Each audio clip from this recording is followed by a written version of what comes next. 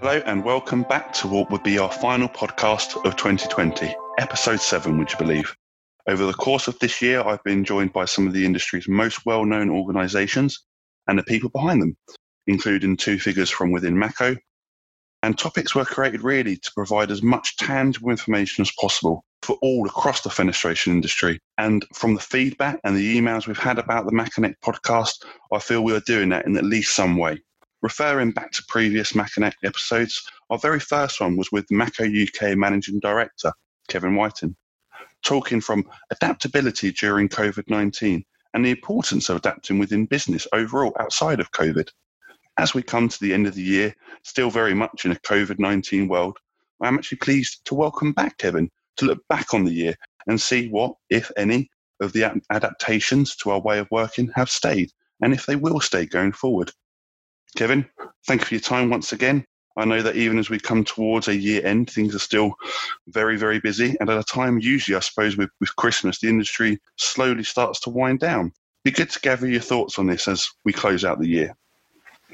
Hi, Mark. Yeah, it's good to be back, actually, as we close out 2020. What an interesting and very educational year this has turned out to be.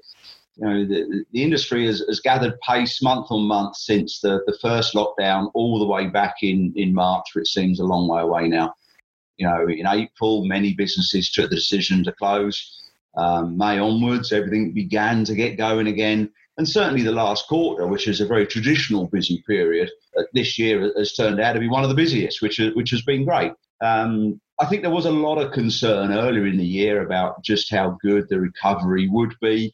But the market has proved to be very resilient this year. So as we move through December and businesses have shared their Christmas closure periods, it does look clear that everyone wants to squeeze as much as they can out of 2020. You know, orders remain strong for the last few weeks, which is great for us all. You know, the market hasn't gone away. The demand, new build, repair and maintenance is strong. And, although the overall industry growth predictions won't set the world on fire, but I do think the industry has matured a lot this year. As I say, it's been an educational year in many, many ways. Educational is a great way to sum up the year if we just had to pick up one word, I think. And like you highlighted, the industry has for sure gone through some turns and dips, but the feeling around the fenestration industry now, and as has been really for the last few months, has been a sense of optimism and positivity. And it's been busy in a much more positive light. COVID-19 obviously has dominated and been the real big topic of the year. And I think still for some time yet while we get through the next and the last of the winter months and the vaccine gets rolled out, etc., etc. We touched on some of the measures we put in place at the start of the pandemic in the first episode of MaConnect, which if you haven't downloaded yet, please go back and have a listen. Have we continued with those measures, or have they indeed changed and adapted themselves over the course of the year? What's interesting since the global pandemic started is that businesses have learned and adapted very quickly. For Mako, both here locally in the UK and in Austria and Poland, where the main manufacturing plants are, and across all of the other subsidiary Mako companies across Europe, the rate of change has been a real pleasure to be a part of. You know, we've adapted all areas of the business. Obviously, the factories were a real challenge. The facilities, as large and as varied as Mako's are, there was a lot of work to do. One of the advantages, however, of owning your own factories right here in Europe, where all the expertise is held, is that change is very quick. It's very hands-on. Therefore, it's very predictable and very controllable. Obviously, as well, it's the well-being of our staff and their families that comes first. And the Mako family culture that we all work so hard at across Mako is such a solid foundation where change is required. And, you know, if I can say, you know, our staff have been a real credit to Mako this year in particular. Absolute commitment to the immediate situation, the here and now crisis management, which saw many changes in a short space of time. Locally here in the UK, we reorganised the warehouse, our customer service and sales teams first. The challenge was to balance the needs of our customers to the availability of the business, how to operate safely and efficiently while making sure we had enough resources, but also not to waste resources either, at the same time. Communication is key. And here we are some 9 months since lockdown first happened.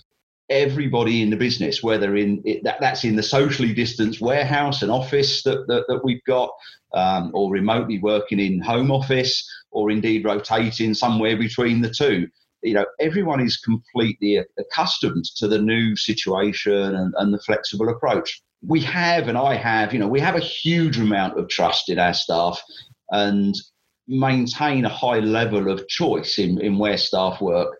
And I do genuinely believe that we are equally as efficient, or maybe even more efficient in our communications because of the changes that we've made. Yes, obviously we've had to make investment to achieve this.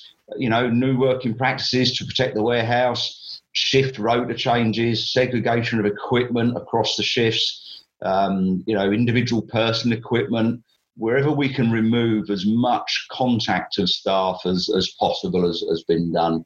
Ensuring that the staff's home office is a suitable environment as well. So, equipment space, desk chairs, etc.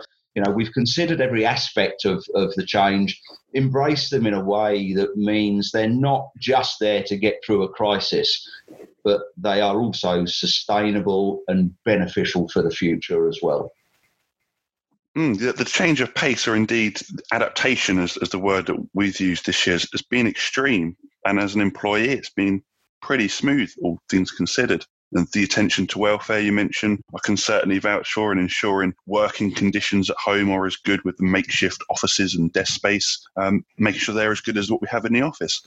Even to the point where we've had our office chairs delivered to home, which certainly beats the kitchen chair that we had for the first initial few weeks. So do you think that any of the measures that we've put in place, so the home working, the rotation, et cetera, will stay post-COVID-19? We see a lot of debate on LinkedIn and different other business forums about home working versus office working, which I'm sure is a dilemma for most businesses, for example.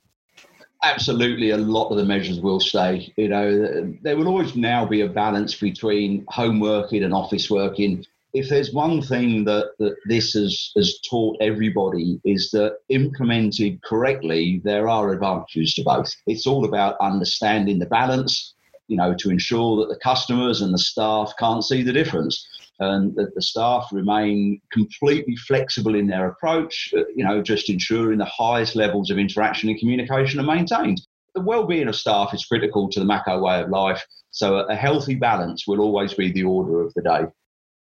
The best of both worlds, as they say. And finding a way that works for each business is important as well, and that's what we found works for us, and that's, I suppose, why it will continue. And I feel we certainly seem to have found a good balance, certainly in a COVID world. And I think many businesses will follow suit, and going forward, there will be much more of a balanced approach, as you've highlighted, between home working and office working. Away slightly now from reflecting previous on 2020 and looking ahead to the very near 2021, can you share any developments and plans we have for the year ahead in 2021, as it were? Yeah, of course. 2021 is already shaping up to be an exciting year for so many different reasons. We sail under the word innovation, and true innovation takes effort and time and specialist skills. As usual, we've got a number of things going on. We have a few new product launches, which will be coming through. But I guess really at the minute, I'll leave you as the marketing manager to share the events as we progress through the year. So I won't steal your thunder just yet, as much as I'd like too much. But we do have some interesting developments. The Mark V S-Bag platform still to come, in terms of development and additions to that range, along with the ATS automatic door lock, and also our lift and slide program. In fact, one area I am very much looking forward to is the inclusion of the Howtow by Mako product portfolio, which we will be bringing to the UK market in 2021. And this provides an excellent range of additional products under our sliding door range. So there's some good stuff. There's some good stuff coming through. I'm really looking forward to 2021. I think we'll also be supporting the Glaze It Summit later in the year, which is around October time, I believe. Yeah, October 7th. It certainly is. And Personally, I'm really looking forward to that one as well. I think it's going to be such an important event. And I, of course, had the pleasure of speaking with Andrew Scott of the Glazing Summit back on episode 4 of MAConnect. So there's a second plug to go back and listen to a previous episode of the podcast.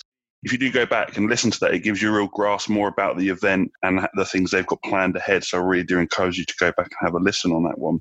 Obviously, the new product front that you mentioned, it's so positive to talk about new products, as always. And the Hautau by Mako development is certainly one to look out for in 2021. And the plans for that look really good and really exciting for our partners across the industry. Events-wise, as well, we've got the Glazing Summit. Of course, we have Vica's Independent Network event show in June, which is always a good weekend. And, of course, the other event that is of note of 2021 is the FIT Show. Yeah, you know what? I really do hope that the FIT Show goes ahead as planned. Unfortunately, Mako are not exhibiting ourselves this time around. Unfortunately for us, it just didn't match with our own timing and activities. But, we're one of the companies that have supported the FIT Show from the very beginning. So, we certainly hope that it continues, and we'll certainly be paying the show a visit, obviously ourselves as well. We are really looking forward to 2021. And to be honest, Mark, I'm relying on you now to keep everyone up to date. We've got our marketing campaigns and our social media platforms. So the pressure's on you to deliver to the market our messages now. If I can, at this point, Mark, to be honest, just to say as well, thank you very much for organising the MAConnect podcast program, which was something new for us this year. I do know that you're already working on the next one as well, which will be released early in the new year now. And also my personal thanks to all the people that have joined you this year and for giving us some great insights into the industry. So, very, very, very pleased that everyone has managed to contribute to your podcast seasons this year. Yeah, brilliant. Thanks, Kev. And thanks for your time as well and thoughts as we come to a close of 2020. It's been a really good follow-up, I think, from the first podcast, and it is really appreciated. You mentioned the next podcast is straight into 2021. We will be dropping the episode 8 of the MAConnect podcast in early January. And this one actually sees us go international. We are going to be joined by the head of business unit doors of the Mako Group, Robert Andexer, discussing all things doors security standards across the UK and the EU and globally and also how innovation in the door lock, which hasn't changed really for decades, may be about to get completely reimagined. So I encourage you to look out for that in early January. Look out on social media. We'll be sure to pre-promote and drop it there. And it'll be available on Podbean and Apple Podcasts. For now, however, thank you all for listening and the support you have shown this podcast. And I wish you all a very Merry Christmas and a happy, healthy New Year. Speak soon.